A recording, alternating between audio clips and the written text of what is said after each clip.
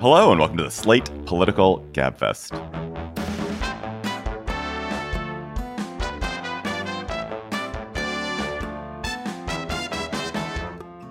March 23rd, 2023, the Will Be Arrested on Tuesday of Next Week edition.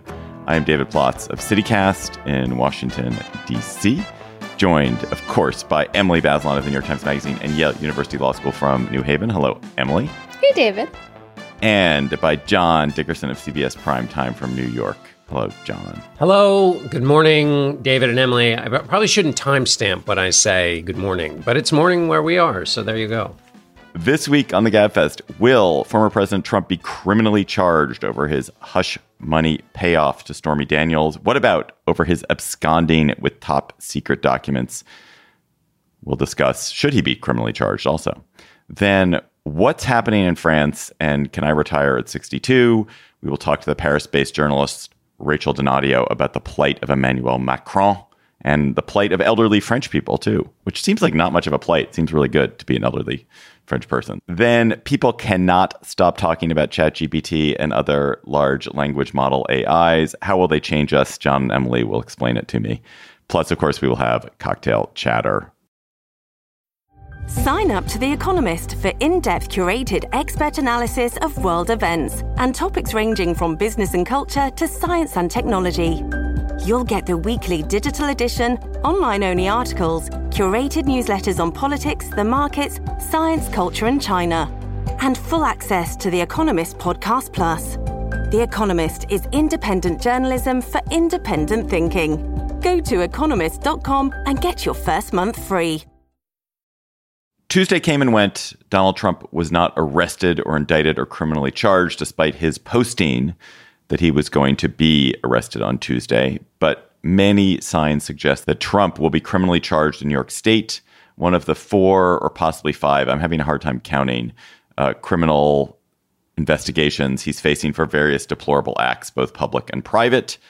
On Wednesday came even more Trump criminal legal drama with the appeals court, the federal appeals court in D.C., ordering a Trump lawyer, Evan Corcoran, to turn over his notes from conversations with Trump about the missing documents or the secreted classified documents in Mar-a-Lago, with the court saying that the crime fraud exemption, which Emily is so excited to explain, that the crime fraud exemption overrode any claim of Corcoran's attorney-client privilege.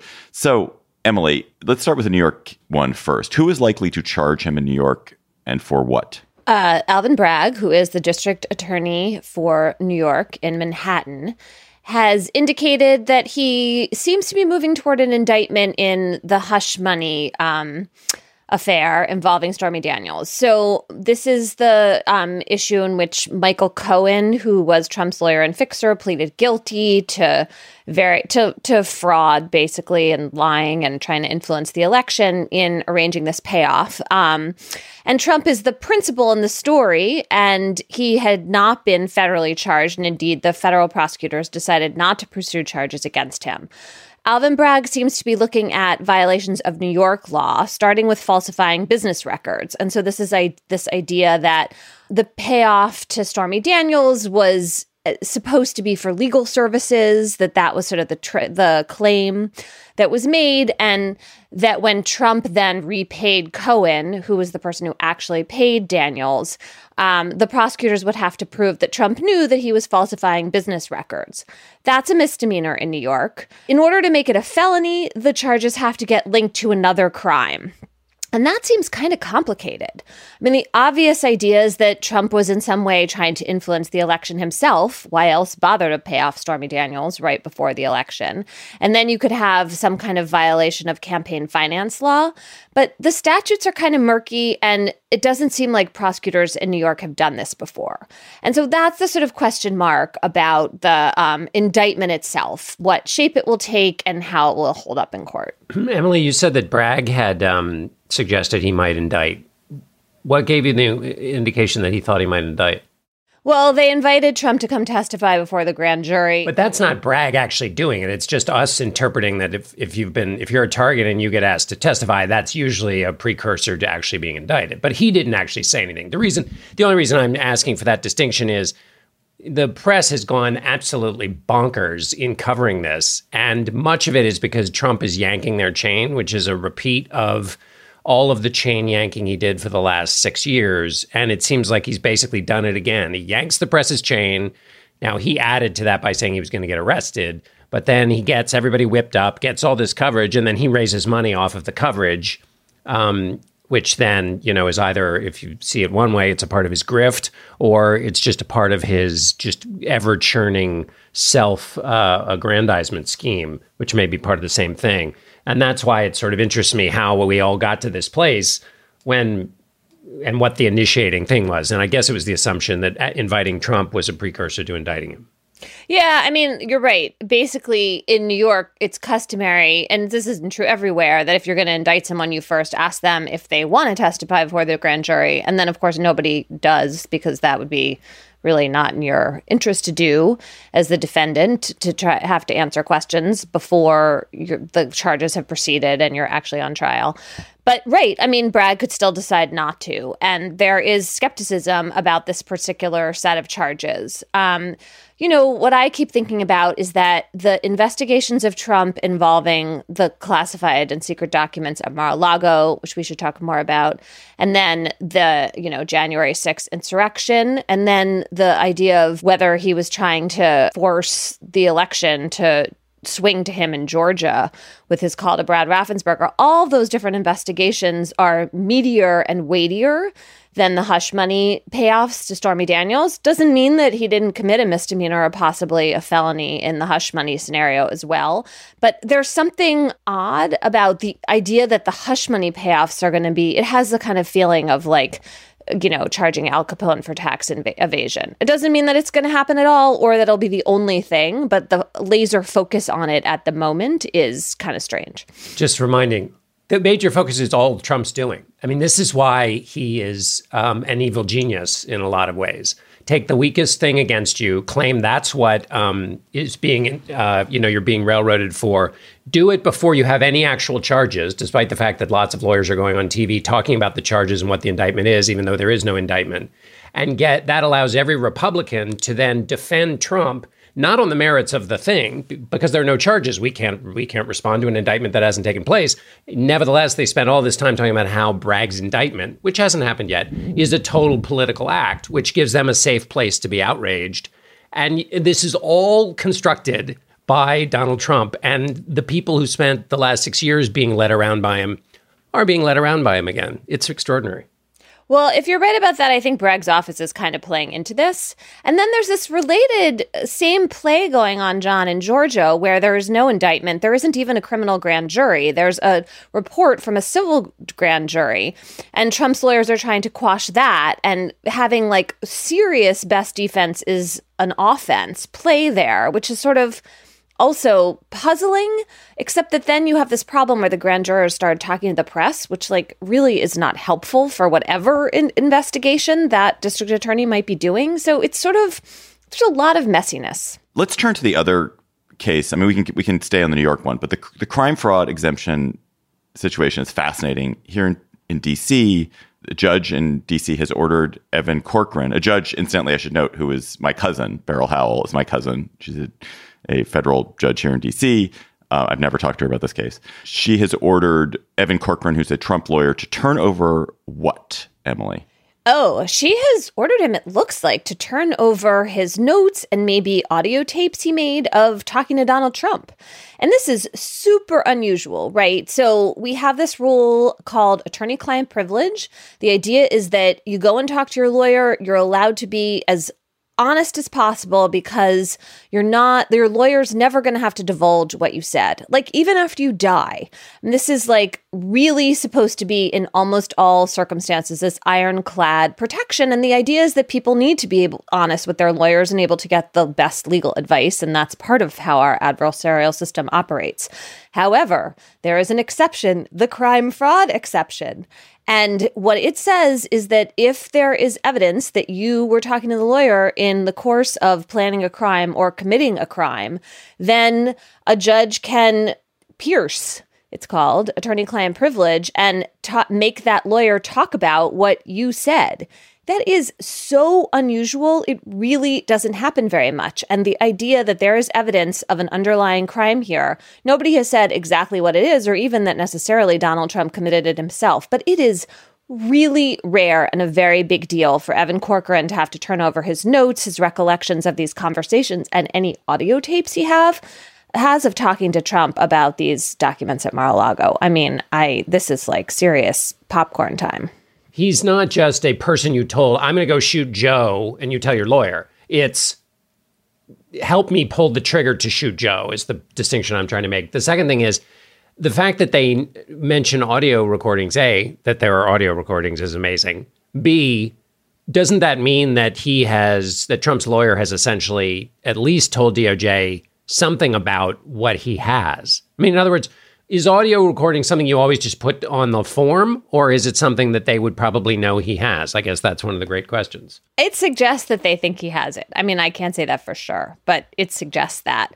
And yeah, it suggests they know enough about these conversations that they think that there is a reason to break this almost ironclad rule with someone extremely prominent and famous, right? I mean, you don't go around doing this in any normal case, and to do it in this particular case is really quite something. And so the status of it, Emily, is that Judge Howell told Corcoran he had to do it. Trump and Corcoran was preparing this materials to hand it over.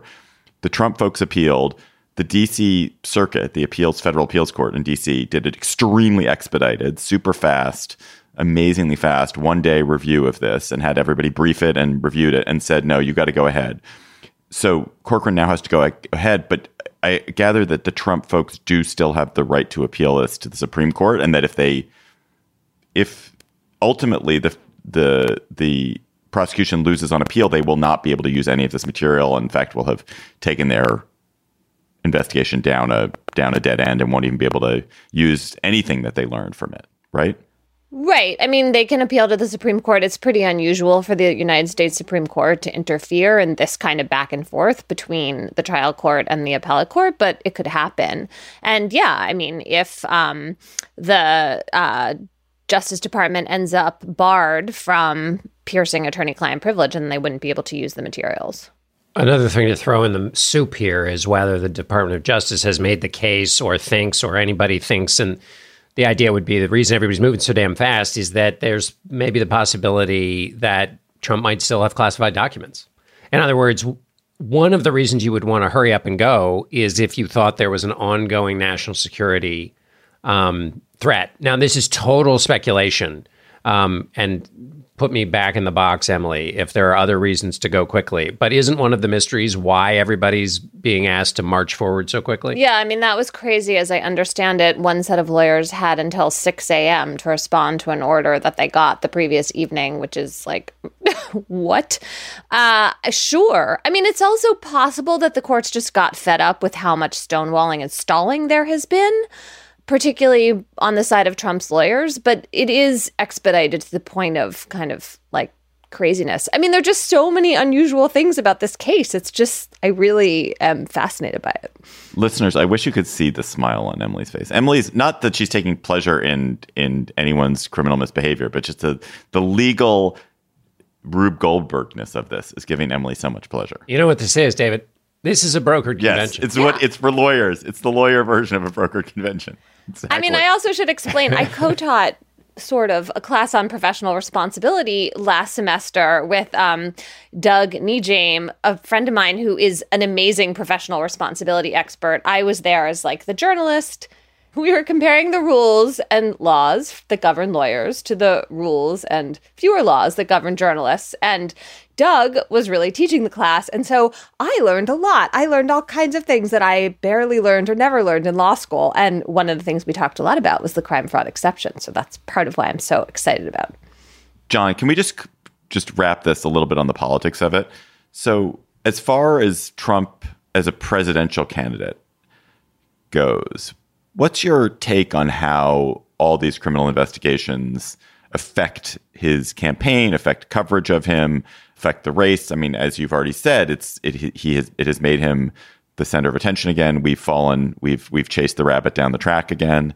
So where do you think it plays out in terms of the election as it starts to heat up. Yeah, and again, the distinction I would make is it's the crime fraud exemption that Emily talked about, the actions of the appeals court, the actions of the special counsel that are all actually happening, not rumors about things happening, but actually happening. That's news, and that's worth covering, and that's interesting.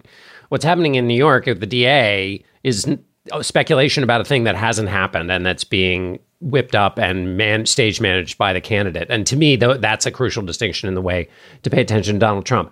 There's a rallying around him. It's absolutely whipping up the fervor of those who think that Trump, as their representative, is chased after and penalized, and he's running his next campaign as kind of grievance squared. I mean, it's the first one was built on grievance. This one is built even more so on grievance.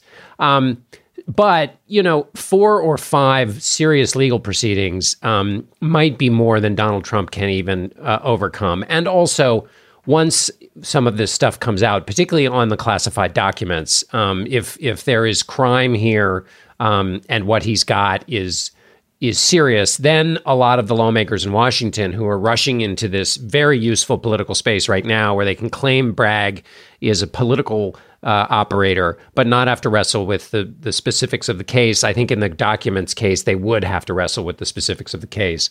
January 6th has additional complications that are harder to get around, and have less to do with Trump, but have to do with other values that lawmakers profess to have, and that would be difficult to hold those two in the same time. So I think that does create some complexity. But you can't beat something with nothing. And Ron DeSantis is bouncing around, but he sort of stepped in it on Ukraine, and he's taken on Donald Trump, who is very good at political fighting, and the ways in which DeSantis has taken on Trump so far have not been that clever or creative. So just one small dumb thing. This is dumb and dumb and dumb, but politics is sometimes super dumb. DeSantis had a conversation with Piers Morgan and said, the nickname he calls me Ron Sanctimonious. I don't even know how to spell that word. He went to Harvard and Yale. Donald Trump could easily come forward and say, he doesn't know how to spell sanctimonious. That's funny because he went to Harvard and Yale. You'd think somebody who went to Harvard and Yale knows how to spell sanctimonious and would repeat the word sanctimonious 75 times, right? And in so doing, say essentially, Ron DeSantis is a phony, telling you something he doesn't know that of course he knows. And then he would say, and what does sanctimonious means? It means taking the high moral position sort of performatively, which of course is what DeSantis is doing, saying, well, I don't know what this word means, but I'm just focused on governing. It's just, if you're going to fight Donald, again, this is all stupid, but stupid is running the show right now.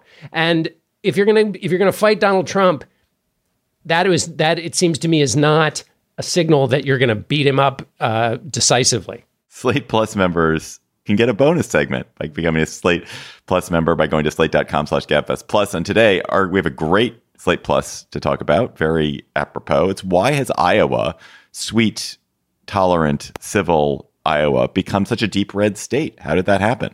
We will talk about that. And you can get that if you were a Slate Plus member. You can also get no ads on any Slate podcast, bonus segments on lots of Slate podcasts, and even bonus episodes on some Slate podcasts by going to slate.com/gabfest plus.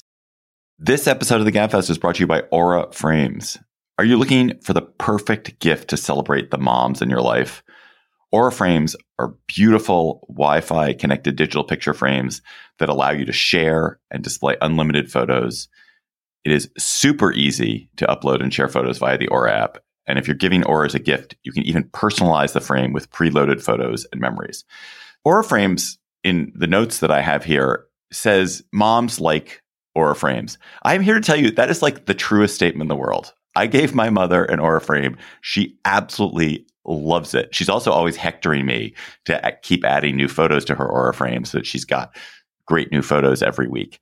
So think about giving your mother or grandmother or aunt or sister or friend an Aura frame for Mother's Day. It was named the best digital photo frame by Wirecutter and selected as one of Oprah's favorite things. Aura frames are guaranteed to bring joy to moms of all ages.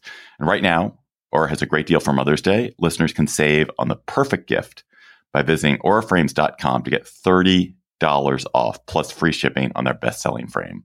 That's AURAFrames.com. Use code GABFEST at checkout to save.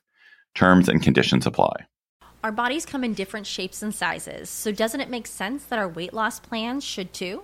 That's the beauty of Noom. They build a personal plan that factors in dietary restrictions, medical issues, and other personal needs so your plan works for you.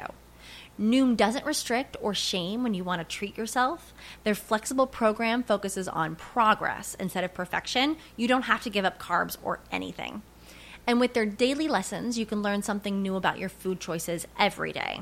After just a few days of using the app, I learned how to recognize cues for overeating and how to choose the right foods to feel full. Stay focused on what's important to you with Noom's psychology and biology-based approach. Sign up for your trial today at Noom.com. That's Noom.com. And check out Noom's first ever cookbook, The Noom Kitchen, for 100 healthy and delicious recipes to promote better living. Available to buy now wherever books are sold. Emmanuel Macron's government survived 2 no-confidence votes, but nationwide protests continue against his wildly unpopular plan to force through a hike in the retirement age, the French retirement age, from 62 to 64. Americans live 16 years after our retirements on average, and we can thus only marvel at the French, who live 25 years in retirement and enjoy the hell out of it. We are joined by the brilliant Paris-based journalist Rachel Donadio to talk about what's happening in France and to talk about the French retirement. So, Rachel, first of all, what do you get when you retire in France at 62? Does everyone get it? What kind of life does it allow you to leave? Sure. Well, first of all, I think that we should, I know there is tremendous American envy of France and this idea that people just live better in France. And I think that we need to establish some basic facts here, which is that Emmanuel Macron's proposed or now pushed through pension reform means that you will now you can retire at 64 instead of 62 after having worked for 43 years minimum. And when you do retire, the average is usually people get about 75% of their earnings pre-retirement. And France actually has a pretty high level of retirement income compared to your salary before you retired. That being said, in France, you don't have a lot of private pensions like 401ks that we have in the United States. So standards of living for retirees tend to be pretty high because their retirement take home isn't that much tremendously lower than their previous salary. But the cost of living has been increasing and life expectancy has also been increasing. And so all of these things combine to create part of the mess that we're in now. Emmanuel Macron is pushing through the increase in the retirement age. So I guess just, Rachel, walk us through what's happening and the nature of that debate. And is it really actually a debate about something else? You know, the way in which couples, when they argue, sometimes the thing they're arguing about is actually not it. It's really like a slight from a month before. Is there any way in which this is really a proxy war that's better understood as a fight over X? And what is X? Yes, X is many things. It is the fight that it's why didn't you unload the dishwasher that is really about what is the nature of this country and the social welfare system and the economy and life on earth as we know it.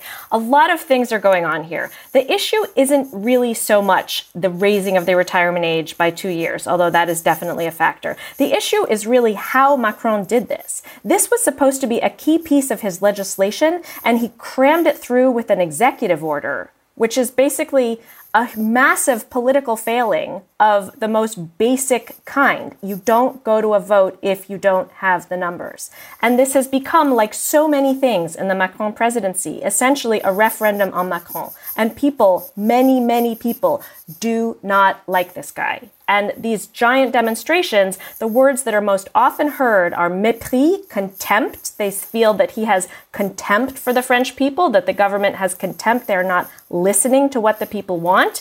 And also malentendu, a misunderstanding. We didn't understand what the pension reform is really about. They didn't sell it well. And so that is also what's going on. You have to remember that the office of the presidency of France, Macron's office, the role of president, has a tremendous amount of executive power, but he actually doesn't have a huge amount of political clout in ways at the moment because he has a minority government. He won re-election last April with a solid majority. But after that, there were legislative elections. And so he didn't do very well in those. And the far right and the far left gained more seats. So he is governing with a minority of seats in the 577-member National Assembly. That means that he's governing in some ways not in coalition, but in kind of concert with a center-right party called Les Républicains.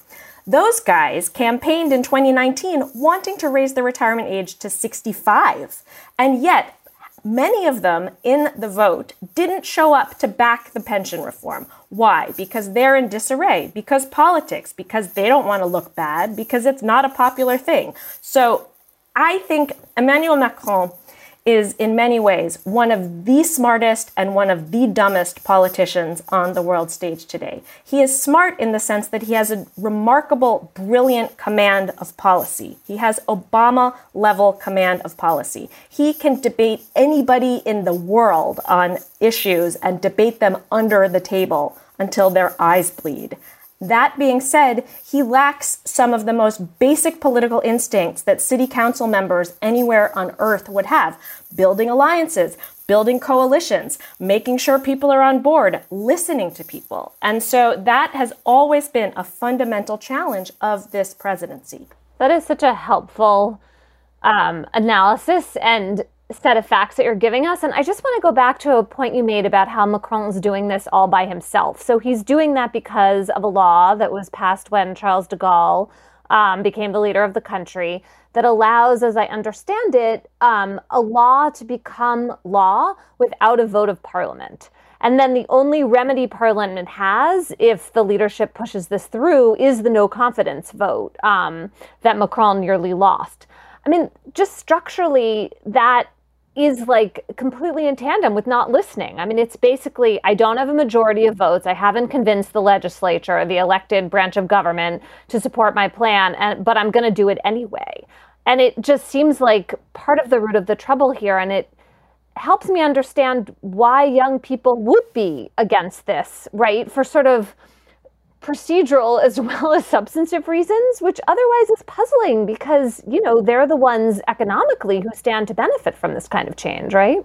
I think young people understand that they're going to have to work long, a lot of years. I think that's not really the issue. But in choosing this constitutional measure, it's an executive order. It's like you push it through by executive order. And so you only resort to that if you really want to do this, but without the majority. He thought he had the numbers. His prime minister, Elizabeth Borne, had to go out and rally the troops and try to build consensus. The job of the prime minister of France is essentially to take the heat for all of the problems and to be hung out to dry when seen as no longer effective. It's also confusing. People don't quite understand, like, wait, why do we need this? It was something he wanted to do before the pandemic, and there were a lot of protests then, and then the pandemic hit. I have to say that France handled the pandemic extremely well. The fact that he used this executive order also feeds into another distressing development in France and across the West, which shares political weather patterns, which is this sense that democracy is not working. And the people feel like their elected officials are not listening. And so a lot of people think now that abstention will be higher. We don't believe in the system anymore. Probably higher French abstention would be even lower than average US voter turnouts. Nevertheless, in Europe, which emerged from the Second World War and values democratic institutions and democracy and the republic very much, there is this sense that if your elected officials aren't, you don't believe in them anymore, like something is really quite broken. And that, of course, fuels the far right, which Marine Le Pen in last year's election got 42% of the vote. That is huge. I traveled around the French countryside before the second round of elections, and I did a piece for the New York Times opinion section. The headline was Marine Le Pen has already won. And I stand by that headline because she has grassroots support, and she's seen as listening, and she wants to keep the retirement age lower. So it's really about so many different things, but using an executive order to pass what's supposed to be a piece of hallmark legislation feeds this sense that democracy isn't working. Now, Macron gave a television interview yesterday. He said, guys, this was debated ad nauseum in the National Assembly. Modifications were made to the law. It's the democratic process. This is how it works. And he isn't entirely wrong. But the fact that somehow he is seen as this arrogant, imperious, mansplaining leader, Jupiter from on high, he cannot seem to shake that, and everything he says contributes to that. I don't think he's on the wrong side of history, but he is not managing to sell this to the people. Rich, I'm reminded of George Bush's gambit, which failed to move Social Security into private accounts after he won 2004, which he said, in an election, you win capital, and then now I'm going to go spend some. It was a noble gambit, even if you didn't believe in the underlying policy, because it suggested you take risks for the future that aren't going to really help you in the moment. Nobody does that anymore, in part because of his failure. Why is Macron doing this? Is it based on the same kind of thing? Because what's the upside of making this change? I mean, I know the way he thinks the math works as a matter of the pension system, but why is he really doing it? That's a good question. I mean, I think he's really doing it because of the math. He's the guy who's like, I'm looking at the numbers. Life expectancy in France is 82.5. France spends 14.5% of its GDP on pensions. That's compared to 7.5% in the United States. People are living longer, and it makes sense. It has to be something incremental. But as you know, in politics, it's hard to sell. It's just hard to sell that. Anyone who touches Social Security is not going to be very popular. But that's also, in fact, his arrogance. He is not afraid of being disliked. And that is actually, in some ways, an asset, because he said in a television interview, I am not afraid of being unpopular. I am not going to be reelected. He cannot run for office again. He can just do this. And I think all countries in Europe need to do the math. Economists are not entirely convinced by this reform. It's a huge political cost for something that's ultimately fairly incremental, which again speaks to the political failure here. But economists also think there should be something that's a little bit more progressive or graduated, or if you're a white-collar worker and you're earning more, maybe you should work longer and that will put more into the system, as opposed to if you're, doing a manual labor and your body is going to give out, you can retire younger after those 43 years of contributions. That was raised from 41.5 under the socialist President Hollande with the support of some unions. So it is not impossible to do this. It just speaks to the challenges that Macron has had. I mean, all those nuances you're bringing up there seem really important. And it strikes me, I don't know if tragedy is the right word, but so you have this technocrat who's trying to do something that he sees as important for the long-term economic well-being of the country. It doesn't sound like he's doing it perfectly or even that well, policy-wise, but he's trying. And then he's completely blowing the politics of it, which maybe is fine, because like you said, he doesn't have to run for re-election, except that there's Marine Le Pen waiting in the wings, and this problem of, right-wing ascendancy when people feel like something's being taken from them. I mean, that seems like the huge risk of this misstep here. When Macron ran for office and won in 2017, he's kind of a fluke, a kind of an anomaly of history. He ran by doing an end run around the existing center-right and center-left parties. The Socialist Party, which he belonged to, he was finance minister in Hollande's socialist government. He left the party understanding that the ship is sinking. The party has fewer votes than ever before in its history. And also the center-right Republican Party, that candidate, François Fillon, he was supposed to win, but there was a fairly low-level corruption scandal, and he was not a viable candidate. So Macron emerges. He absorbs all the votes from the center-right and the center-left. It's his movement. But that being said, he doesn't have roots. He doesn't really have a base. His base are readers of the Financial Times and people who are looking at the numbers. And, that being said, okay, he won the vote with a majority. But it's not like he can tap into a network of mayors across France and say, guys, bang the drum for me. He does not have that kind of grassroots support.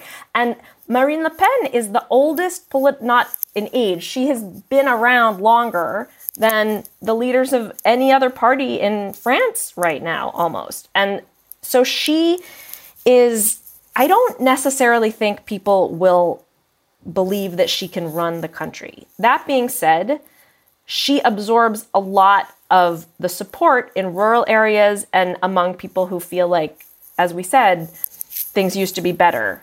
And she's the vote for we want things to be what they used to be. It's weird. He's the radical.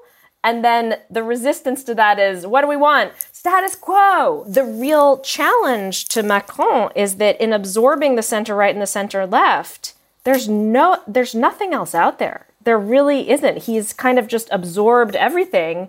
And the people associated with him are going to be tainted by this unpopular reform, and that'll make it hard for them. And so it's really unclear what comes afterwards. Rachel Donadio is a journalist in Paris. Rachel, thank you so much. This was incredibly enlightening across a wide swath of France. Thanks so much for having me.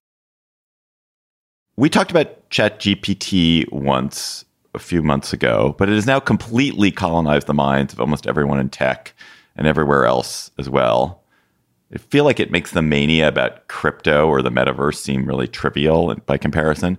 The hyperbolic claims for generative AI are astonishing, that it's going to change everything. But I have to confess that after reading a bunch of articles about it and playing around a little bit with ChatGPT, I do not get it. It doesn't feel like magic to me, but I'm sure I am wrong. And now I'm going to ask John and Emily to explain what they are engaged by and why this is so important. So you guys go ahead, and I'll poke in occasionally with interesting questions. But what is it that has colonized your brains about this? Well, I'm reluctant to have my brains colonized. I mean, in my family, where people are way ahead of me on this, I said a couple weeks ago, can you just wake me up when this is over? And they all said, are you kidding, Mom? Like, this isn't going to be over. Good luck with that.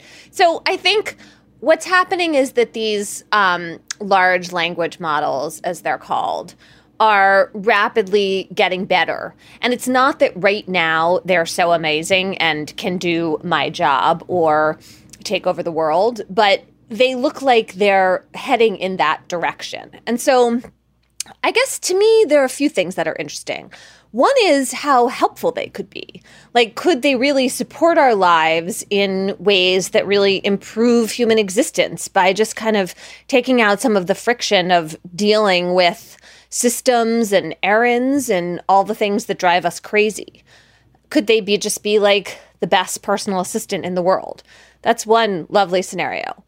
Another interesting question is, with GPT-4 or whatever comes next, can you figure out how to write questions and prompts for it that really improves your own working life if you're a knowledge worker? Like, could my writing and reporting be significantly better because it's helping me along the way?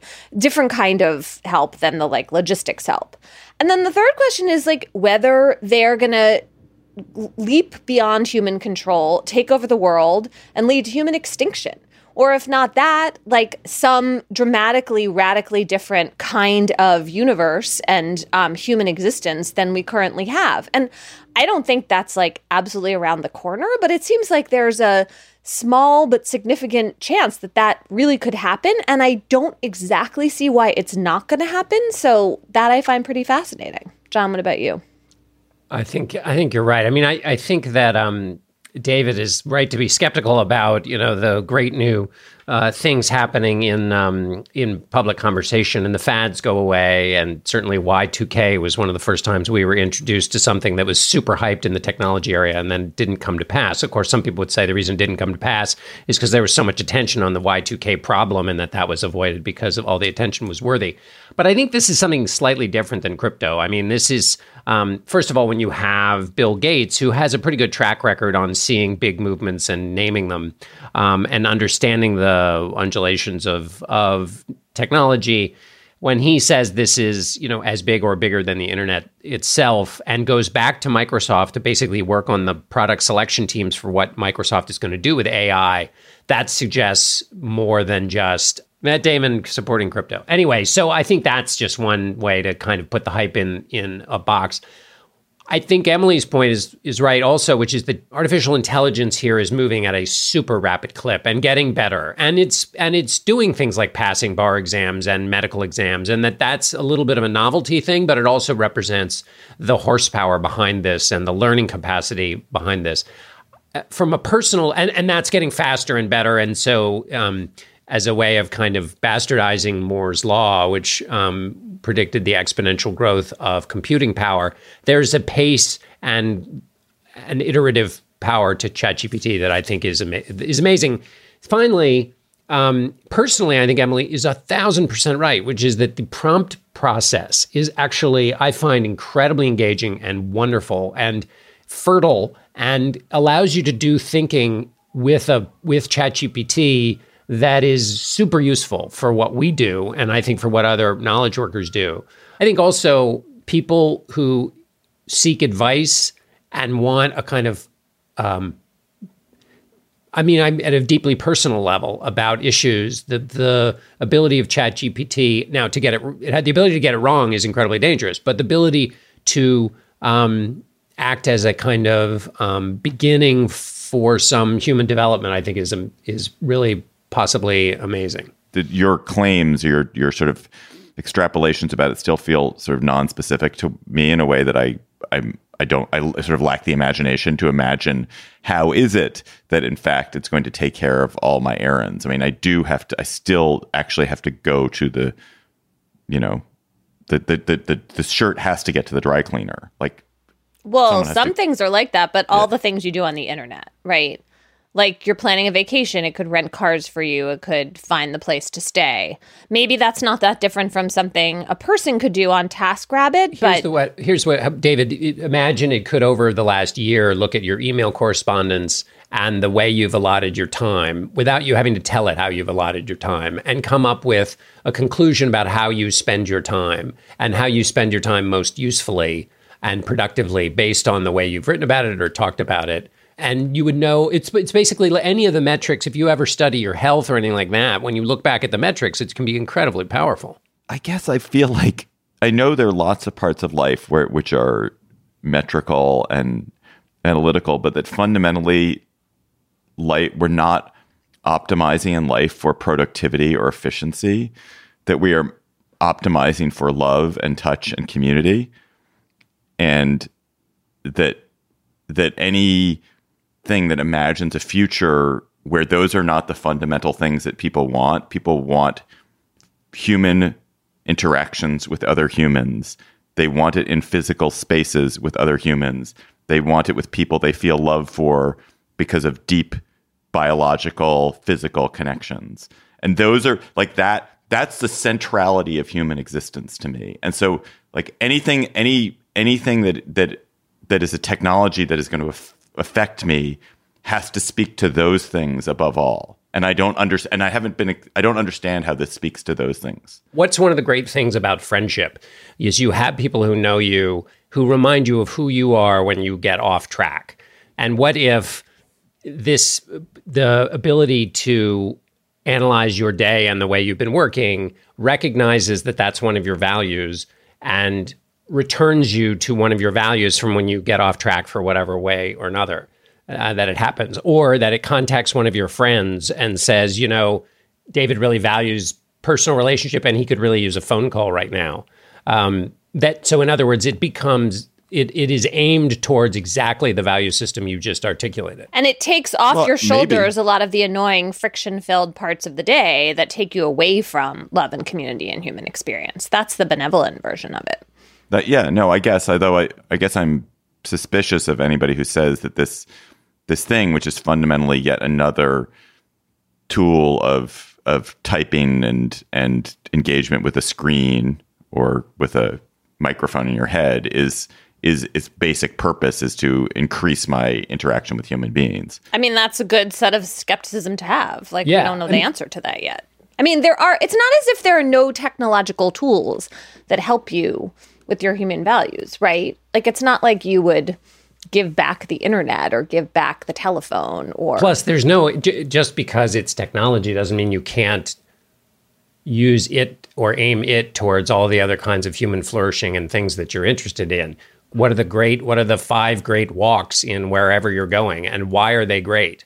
Or if you could give me 5 of the best walks in America with the following criteria: they have to pass a bookstore, they have to pass a coffee shop that sells, oat milk latte, and they have to have a Airbnb within 3/4 of a mile from that thing. You could design your favorite walking path in America by all the criteria you have. I would like someone to put that specific thing in ChatGPT, by the way.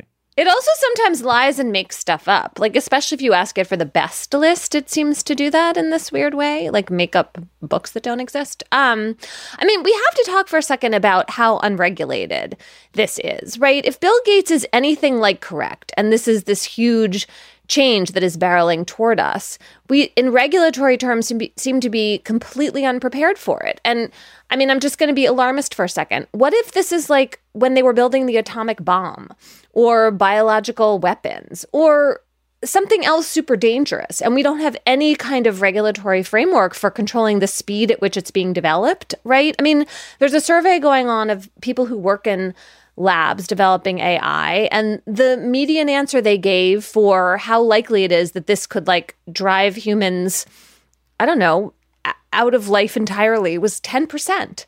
Like, that's not zero. And I don't see the world like preparing for it. And it does seem certainly possible that these models are going to jump the guardrails that they currently have, because once they're out there proliferating and there's any kind of open source access to them, all it would take would be like one person, maybe even accidentally harnessing them to do something which is in their self-interest, but could totally wreak havoc. And I just, the gap between the potential danger and power here and the regulatory and sort of control, the lack of preparation just seems like potentially staggering. And I mean, obviously, I hope I'm totally wrong and this turns into Y2K and it's some nothing burger, but like, it just seems really possible that it could go very awry. Can I just say, I asked ChatGPT, what is the best walk in Washington, D.C. that passes by a bookstore, a coffee shop, and a record store?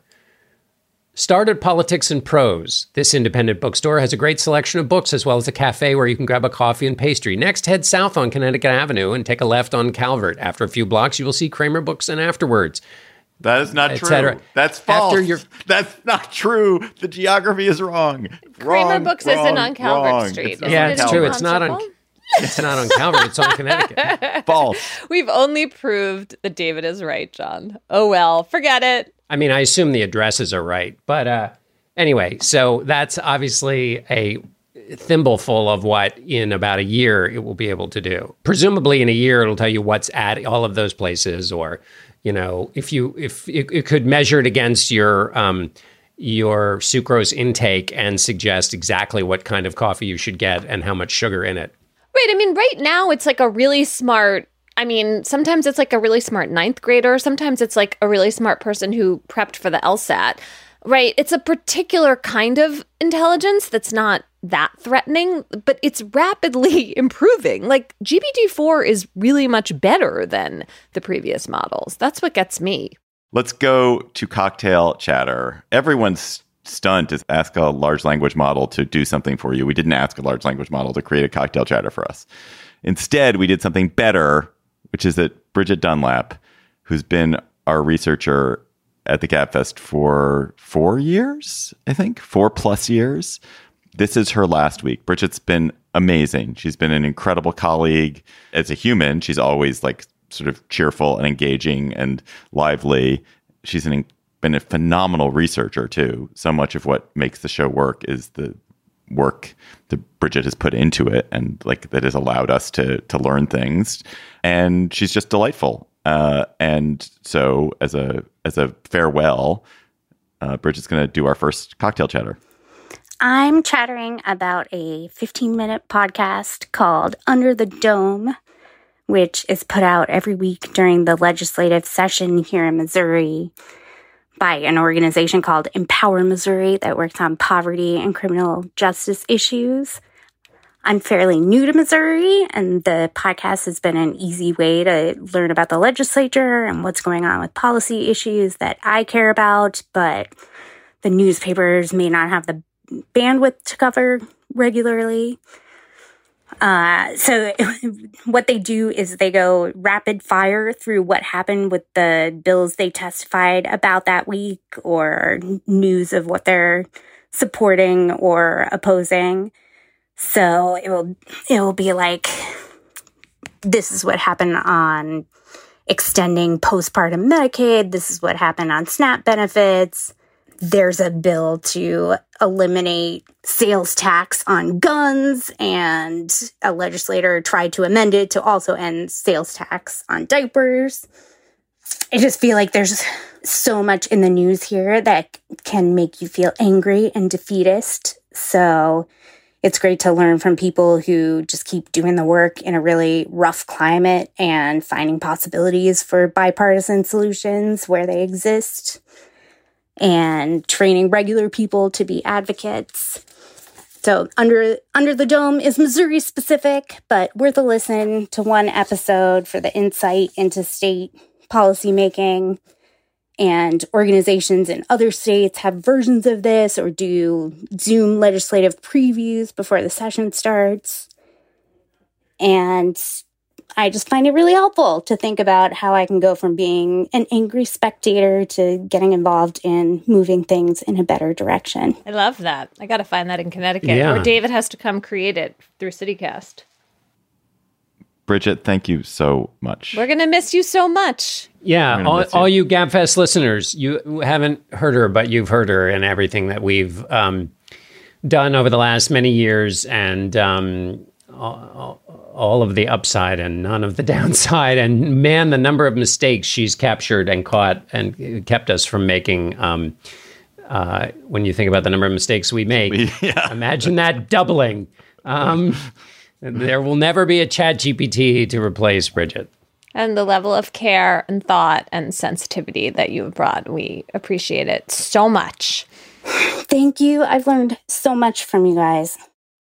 Emily, what's your chatter? I have two recommendations. One is for a new book called Madame Restel by Jennifer Wright, which is a story of a 19th century woman who became an abortion provider in New York, and super notorious and bold and also kind of tormented. And I've gotten interested in her for my own research purposes. So I'm excited that now there's this whole book. She actually did a lot of writing herself, Madame Restel.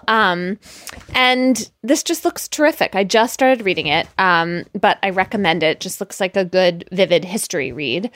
And I also wanted to recommend a new podcast from The Atlantic called Holy Week that is about the week of MLK's assassination, and our beloved former producer Jocelyn Frank worked hard on it. It has Van Newkirk hosting it, who is a wonderful journalist generally, and someone whose podcasts previously I've just loved. So I recommend that a lot in anticipation. Holy Week from The Atlantic.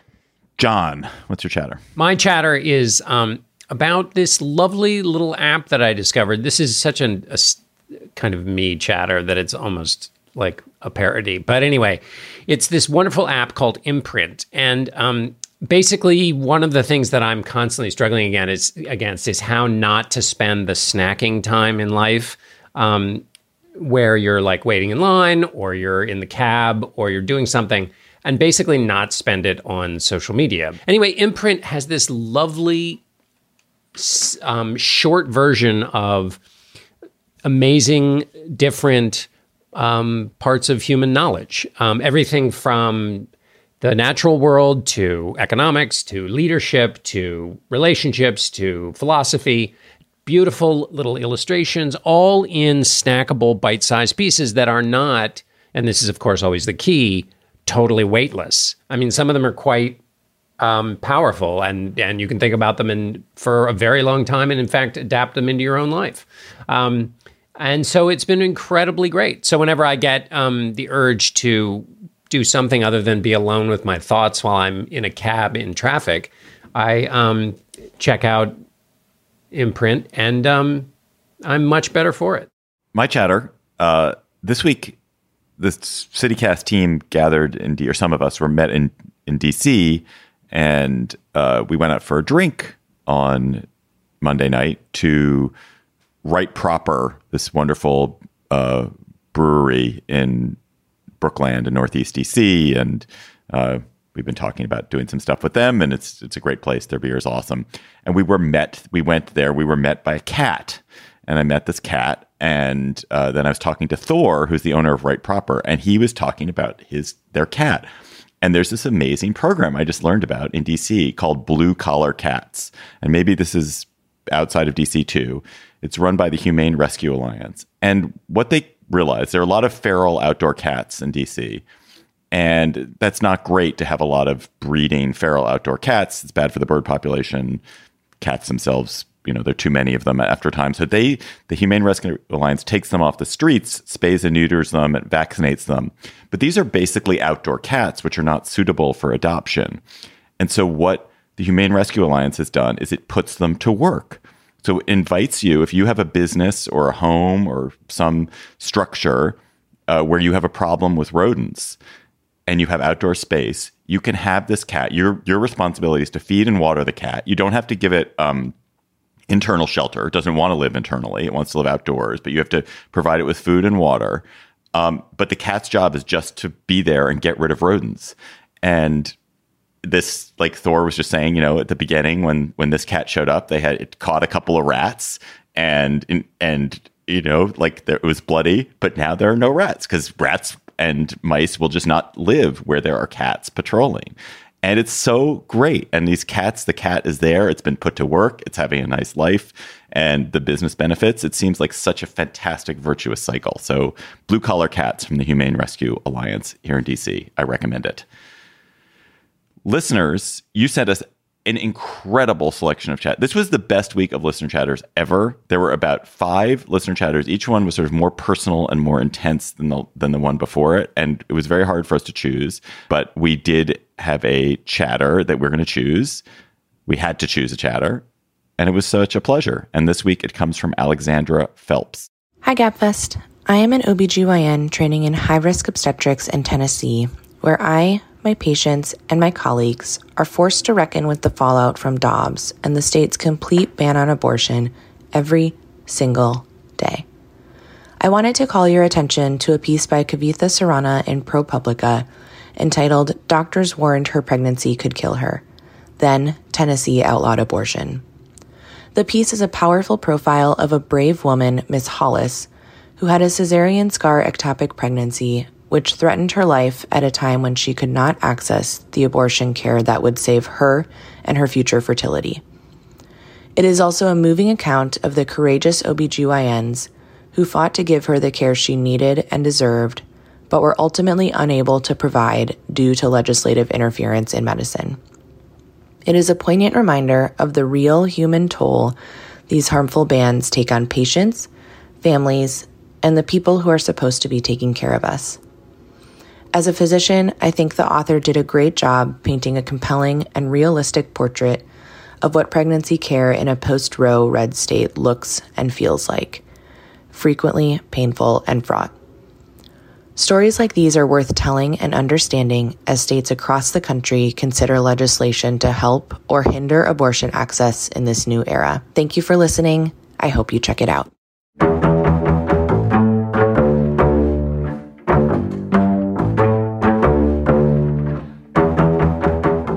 That's our show for today. The Gabfest is produced by Shana Roth, a researcher today, and no more, Bridget Dunlap. Bridget, Godspeed. Our new researcher who is here is Julie Hugan. We'll learn more about Julie in the future, but we're so excited to have Julie on board too. Our theme music is by They Might Be Giants. Ben Richmond is Senior Director for Podcast Operations. Alicia Montgomery is the VP of Audio. Slate, please follow us on Twitter at @SlateGabfest. You can tweet chatter to us there or email it to us at gabfest@slate.com. For Emily Bazelon and John Dickerson and departing Bridget Dunlap, I'm David Plotz. We'll talk to you next week.